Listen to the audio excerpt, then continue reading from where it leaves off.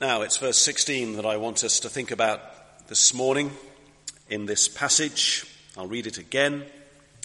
Now, while Paul was waiting for them at Athens, his spirit was provoked within him as he saw that the city was full of idols. Now, what happens when the gospel, when the message of the good news of Jesus Christ encounters the world? A world which lies in darkness and unbelief. And this narrative of Acts 17 is one of the best known encounters of this kind that we have in the Bible. It is the classic text where the gospel is coming to a completely pagan, Gentile audience. Because on the one hand, we have the Apostle Paul. Who's he? Well, he was raised an Israelite, steeped in the Old Testament scriptures, worshipping the one true God, an Israelite, a Pharisee at one time, and now the apostle sent by the Lord Jesus Christ with the gospel of life, which is Jesus himself crucified and risen. You have him on the one hand, and on the other hand, you have Athens, the great ancient city of world paganism, a picture of the world which in its own wisdom does not know God. And the question is, what happens when these two worlds meet? Well, this morning I want to look only at this 16th verse and to focus on Paul himself and ask the question, what did Athens do to Paul? What did Athens do to Paul? Before next week, God willing, we start asking, what did Paul do in Athens? You see the logic there, I hope.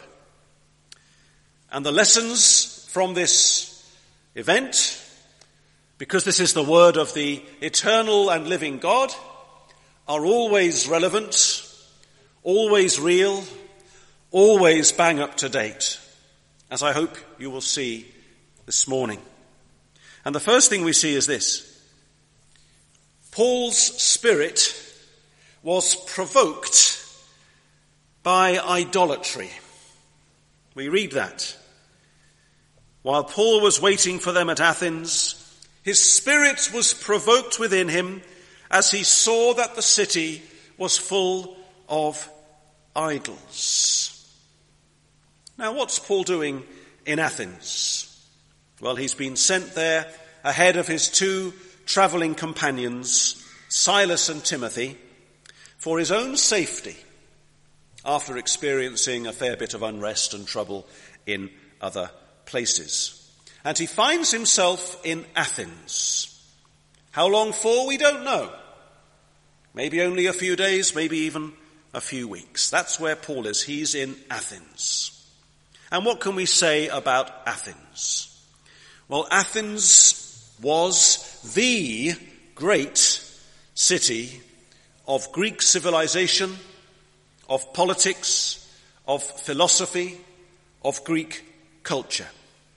Go back 5 centuries, and Athens had been undoubtedly the most important city in the Western world, if not the whole world.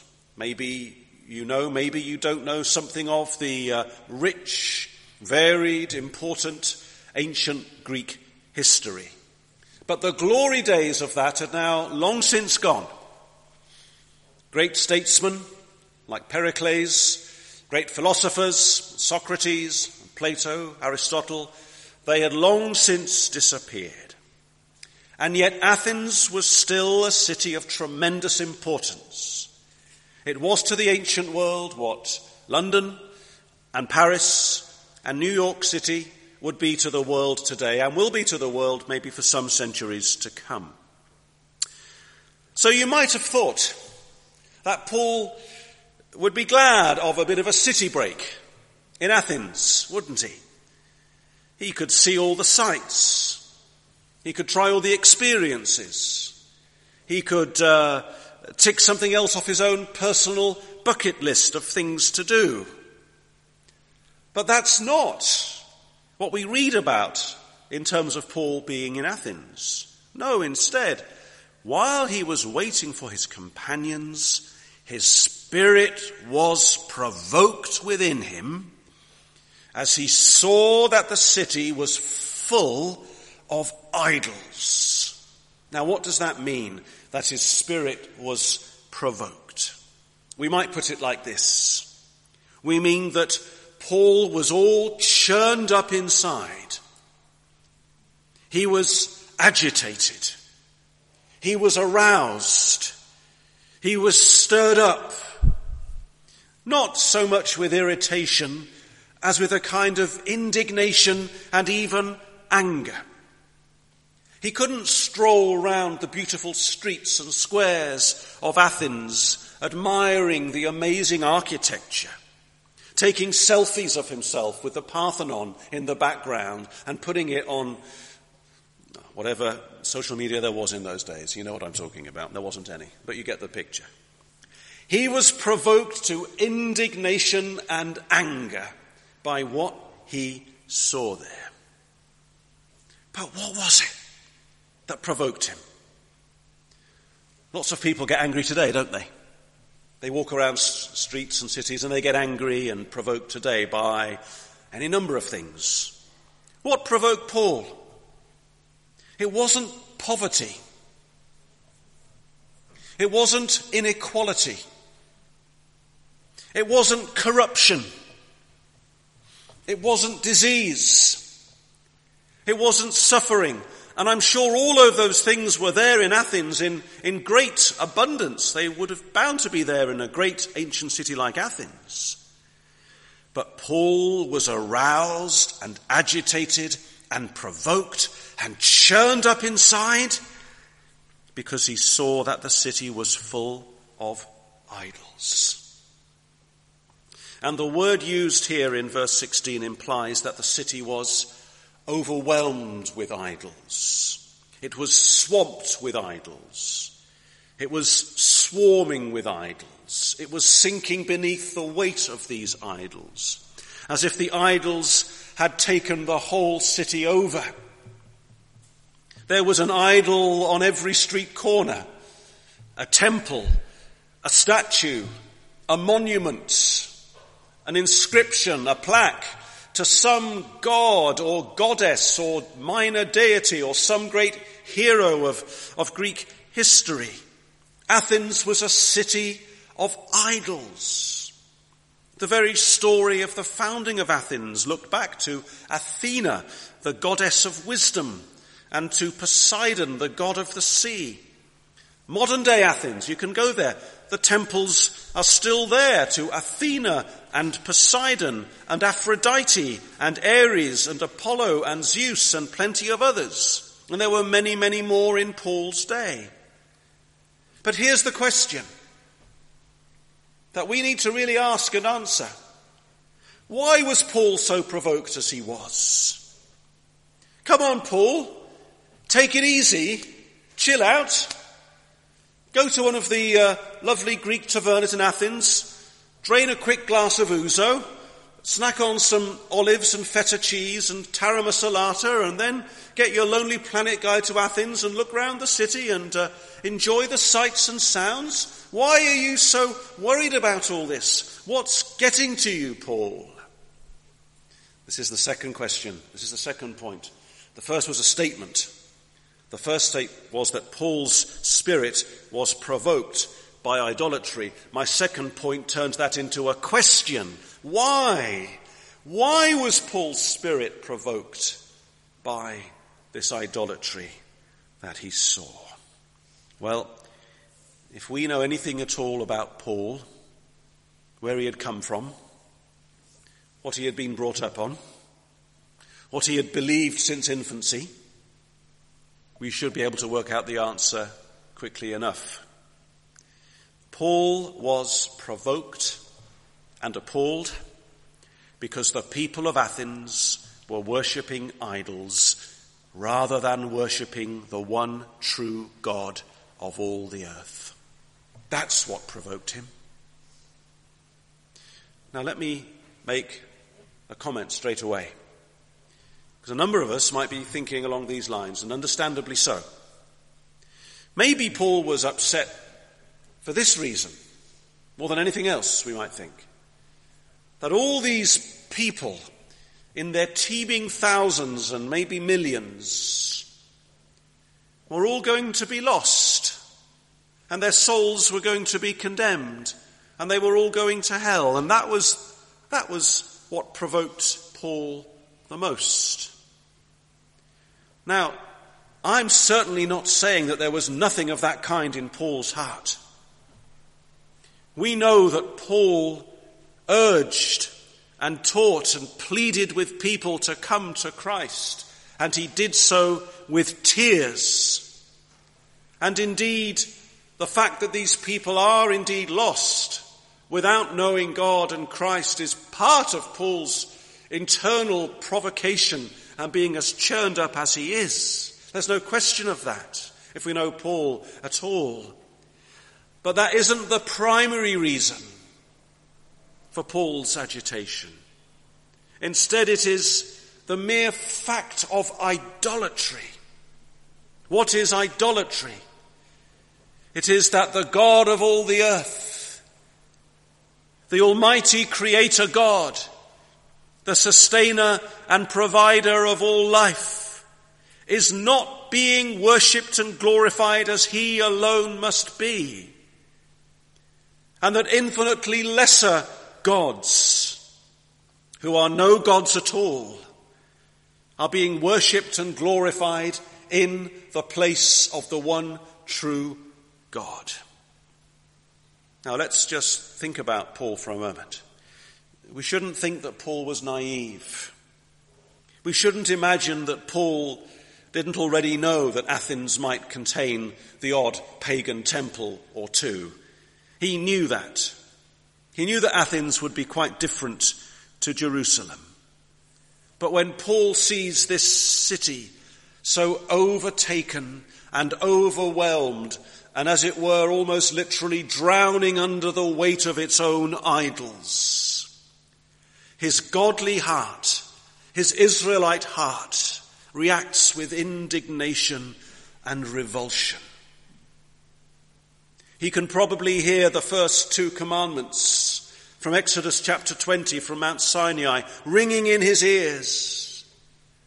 I am the Lord your God, who brought you out of the land of Egypt, out of the house of slavery. You shall have no other gods before me. You shall not make for yourself a carved image, or any likeness of anything that is in heaven above, or that is in the earth beneath, or that is in the water under the earth. You shall not bow down to them or serve them. For I, the Lord your God, am a jealous God, and so on. And here in Athens, Paul feels jealous for the honor and glory of this God. And he sees this God being mocked and disregarded, and he sees people worshipping those things that are not gods at all. Sometime earlier, Paul had been on his first missionary journey with Barnabas, and they'd been in Lystra, what is now Turkey, Acts chapter 14. And God had enabled Paul and Barnabas to heal a man who had been crippled from birth. Do you remember the response when that happened? Do you remember what the people did? Well, they shouted out with one voice that the gods have come down to us in the likeness of men. They thought that Paul and Barnabas were gods, you see. They called Barnabas Zeus, and they called Paul Hermes. They began to offer sacrifices to them. Now, can you imagine that for a moment? If you'd been Paul or Barnabas and you'd been there and people began to offer you sacrifices and call you a god, how would you react to that? What would you say? Would you say, well, this is rather nice, I'm quite enjoying this. What flattery I'm getting. Well, of course, there was none of that from them. They hated it. They abominated it. They rushed out into the crowd, tearing their clothes, an expression of the deepest grief and horror and dismay. And they cried out, men, why are you doing these things?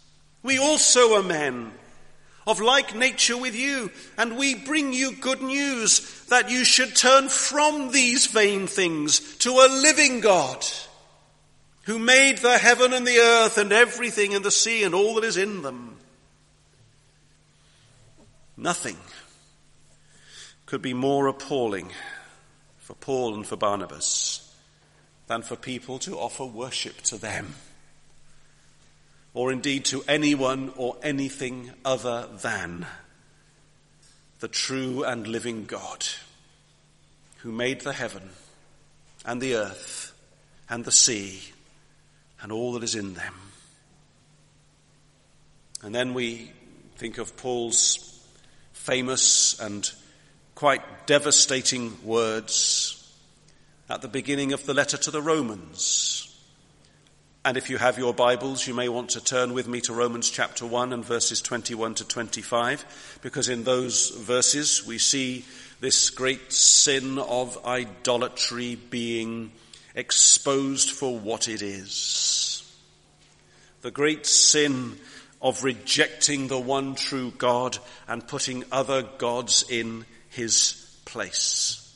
And we see in the course of Romans 1 from verses 18 onwards how this sin of idolatry is the very origin and source of a people's and whole civilization's decline and collapse into every other kind of sin.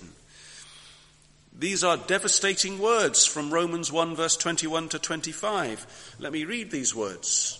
Read them with me. For although they knew God, they did not honor him as God or give thanks to him, but they became futile in their thinking, and their foolish hearts were darkened.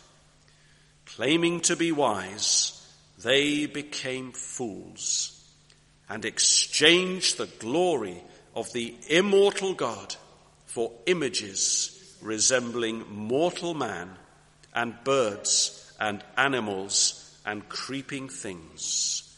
Therefore, God gave them up in the lusts of their hearts to impurity, to the dishonoring of their bodies among themselves, because they exchanged the truth about God for a lie and worshipped and served the creature rather than the Creator, who is blessed forever. Amen. This is a text for our times, brothers and sisters. This is idolatry, especially that last verse.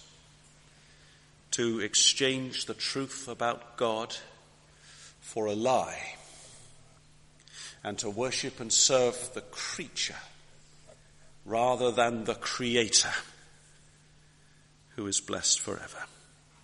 I come to my third and final point, and it's this. Our spirits should be provoked by idolatry. Isn't it true that our society, like Athens, is full of idols, overtaken, overrun, overwhelmed, inundated, swamped, sinking under the weight of idols, and that human beings made in the image of God, that they should worship and serve this living God, are instead slaves. And that you and I are in danger of being slaves to idols, which are not gods at all. Not just London, not just the UK, but vast swathes of this world, this whole interconnected, networked global village that we are part of, surrounded by, influenced by, tempted by, seduced by idols. And the vast majority of men and women and children all around us are idolaters no less than they were in Athens 2,000 years ago. And does this provoke us as it provoked Paul? And we must then see this. The idols of the 21st century, like those of the first century, are worshipped for exactly the same reason as they were back then. That people have exchanged the truth about God for a lie and worshipped and served the creature rather than the Creator, who is blessed forever, who alone is blessed forever. I want to apply this to where we are today. What are some of the idols that surround us now? What are some of the idols that we need to identify as idols? And I need to warn you, some of what I say may be unsettling and even controversial. But this is bound to be the case when we identify idols. Why? Because idols have a way of enticing and ensnaring Christians. Doesn't William Cooper talk about the dearest idol I have known? You see, idols which are not God can become dear to the hearts of Christians. And when they are identified as being idols in our hearts, we feel sometimes offended and affronted and upset and even angry. This is not an idol. This is something that I need to keep in my heart. Well, this is where we need to identify what are these idols. And here are three. And one idol that we certainly see today is the idol of the environment. The idol of the environment. The nearest thing to a state religion in most parts of the Western world is environmentalism. It's an ism, you see. It's a worldview, it's a creed, it's a religion, if you like. It's built on the foundation of atheistic evolutionary theory. It has its prophets and its priests, the Greta Thunbergs and David Attenboroughs of our world. Extinction Rebellion is the vocal and active expression of this idolatry. What are we here on earth for? What must be beyond dispute? In every school in the country, in every university in the country and in the world, throughout all the papers and the media, what is the indisputable reason why we are here in this world? What are we here for? We are here to save the planet. What is the chief end of man? It is the preservation of planet Earth and its biodiversity, and everything must be sacrificed to that great end. What is salvation according to this worldview? Well, it's realized when carbon emissions have been reduced to net zero.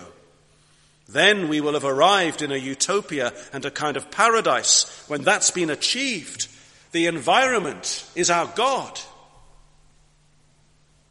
That's one of the idols. I'm listing just three. There are many, many more, but I think these are probably the big three that I'm going through at the moment. The second one, I told you this might be controversial. The idol of health. The idol of health.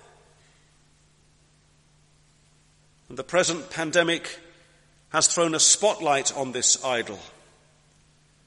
But the idol was in place and was being worshipped long before the word coronavirus had entered most of our vocabularies.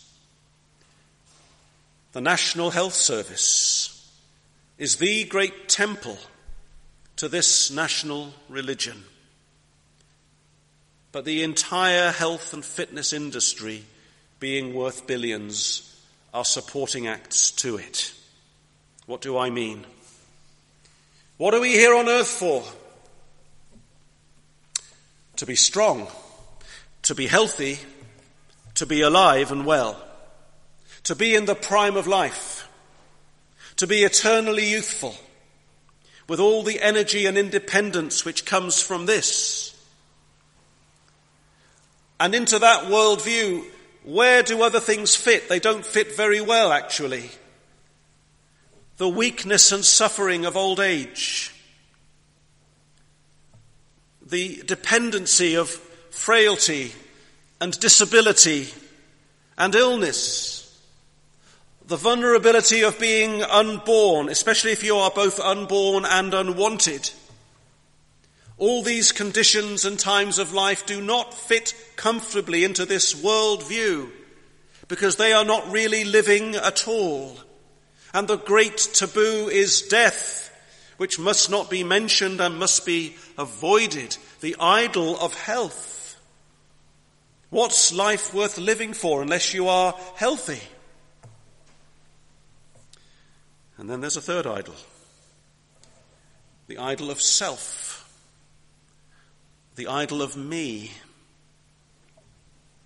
social media, which in and of itself is no bad thing, friends, right? But social media in its various forms is the vehicle which drives this idolatry.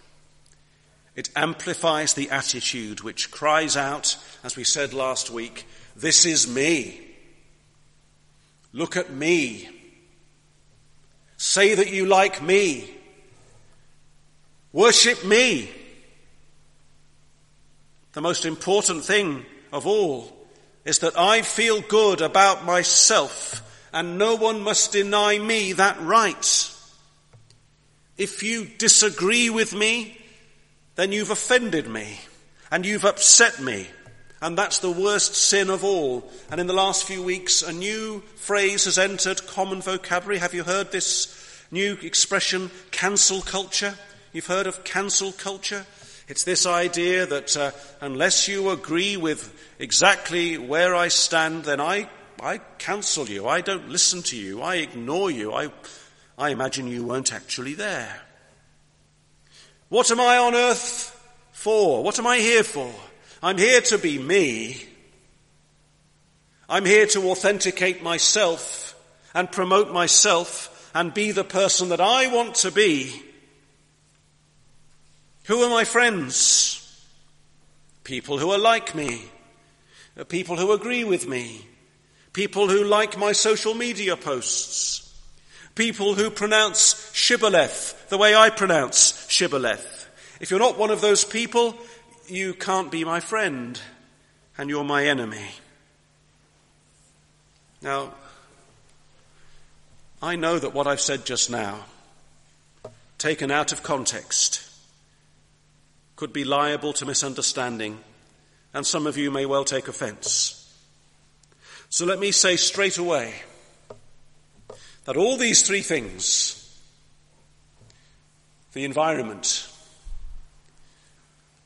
our human health, and the individual human being, they're all good things. They're all God's things. In fact, they are, if you like, the three greatest things that God has made that we see around us. He's made the world and the universe, hasn't he? He's made human bodies, and he's made human souls, and they're all precious, and God says they're precious. But understand this, we need to see all these three things in their rightful place as being under God, and not God's themselves. That's the danger. We should care about the environment because it is the good creation of God. His tender mercies are over all the earth. If you're involved in conservation and in maintaining a clean and green environment, then you are doing God's work.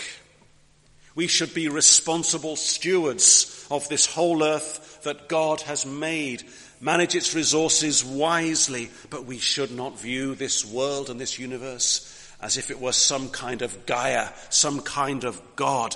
That is blasphemy. When we start doing that, we're out of kilter with everything, aren't we? And yes, we should care about physical health. I came out on Thursday nights for a number of weeks, most of those weeks, and I clapped the NHS. I did that. These NHS workers on the front line have been heroes in the face of this COVID pandemic.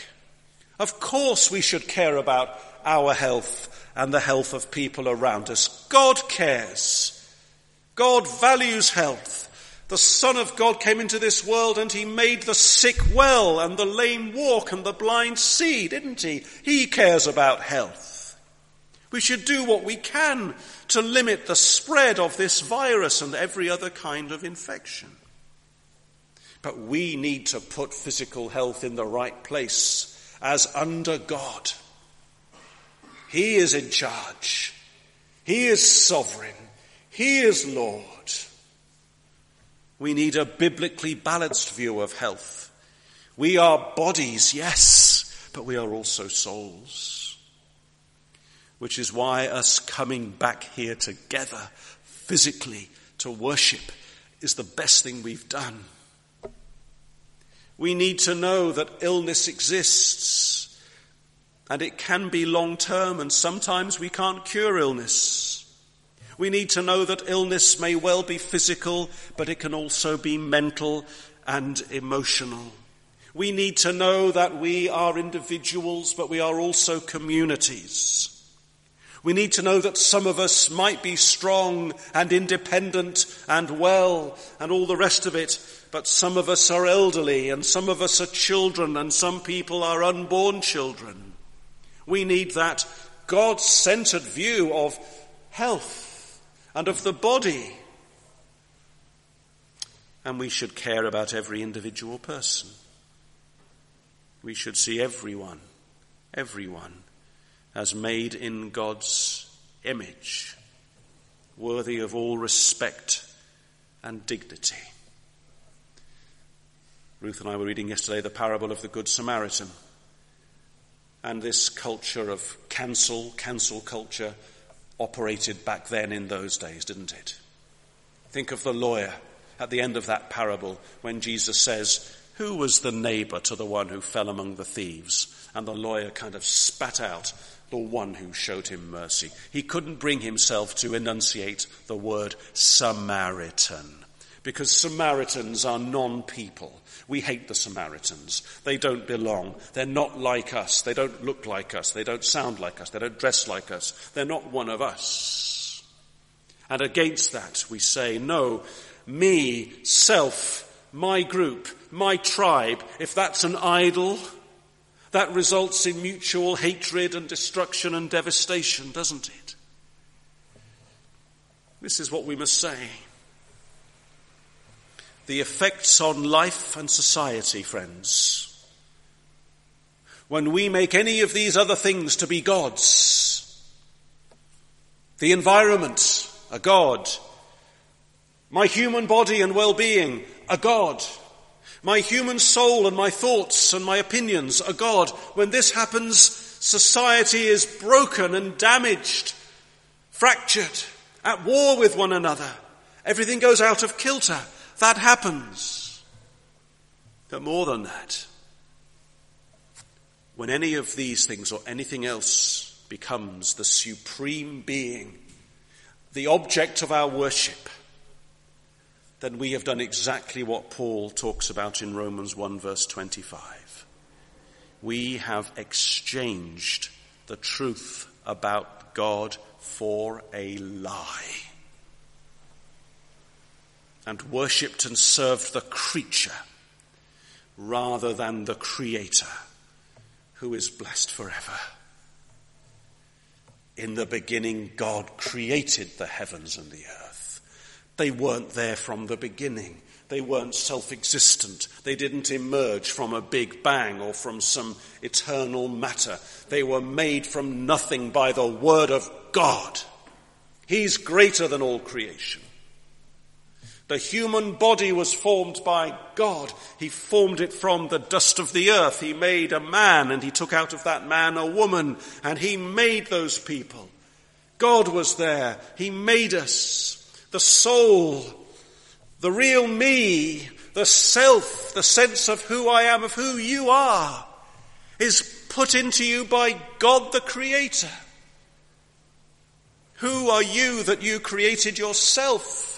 That you should be your own God. You've heard about people in recent years getting married to themselves and things like that. The world has gone mad. It's getting madder every day and every week, isn't it? Paul's mind, though you see, is turning to this. When any idol rises up and supplants and usurps and becomes a rival for my supreme affection, and I start worshipping that, then the one true God is dishonored. The God and Father of our Lord Jesus Christ. Maybe your own idol is something quite different from this. But maybe today an idol in your heart has been unveiled and exposed for exactly what it is. An idol, the pursuit of something other than God himself. And let me say this in closing. Hearing all of these things should not make any of us proud. One danger for me today more than any other day with a sermon like this is I can declaim against idols and say how bad these idols are, and I'm right to do so. But in my own easily deceived, idolatrous heart, an idol of pride can be set up. An idol that says, well, I know that I'm right. And that's as bad as anything. Because we all need to be humbled. We don't worship an idol. We cannot. We must repent of our attachment to any and every idol. There is only one who is worth all your life and heart and mind and soul and strength and being. And he's the one who made you. And he's the one who can redeem you. And he's the one who can give you life everlasting. Because he's the one who sent his Son. Who sent his Son into this world of idolatry. Who sent his Son to die for the sins of his people, including these sins of idolatry, that he should die, as it were, guilty for all my sin and all your sin and all our idolatry, and to be laid in a grave, having borne away the guilt and the penalty for all that. And then this Son of God rises on the third day. And he shows that he's defeated death, and he's defeated sin, and he's defeated idolatry. And then we would say again as God's people, who is like the Lord our God? Which other God has ever done this? Who else are you going to give your whole life and worship and devotion to? All the time knowing that while we're in this present world, these idols keep jumping up inside our hearts, don't they? Wanting our attention, wanting our devotion. But our God alone can save us. He has saved us. He's such a great God. God and Father of our Lord Jesus Christ. Let's pray together.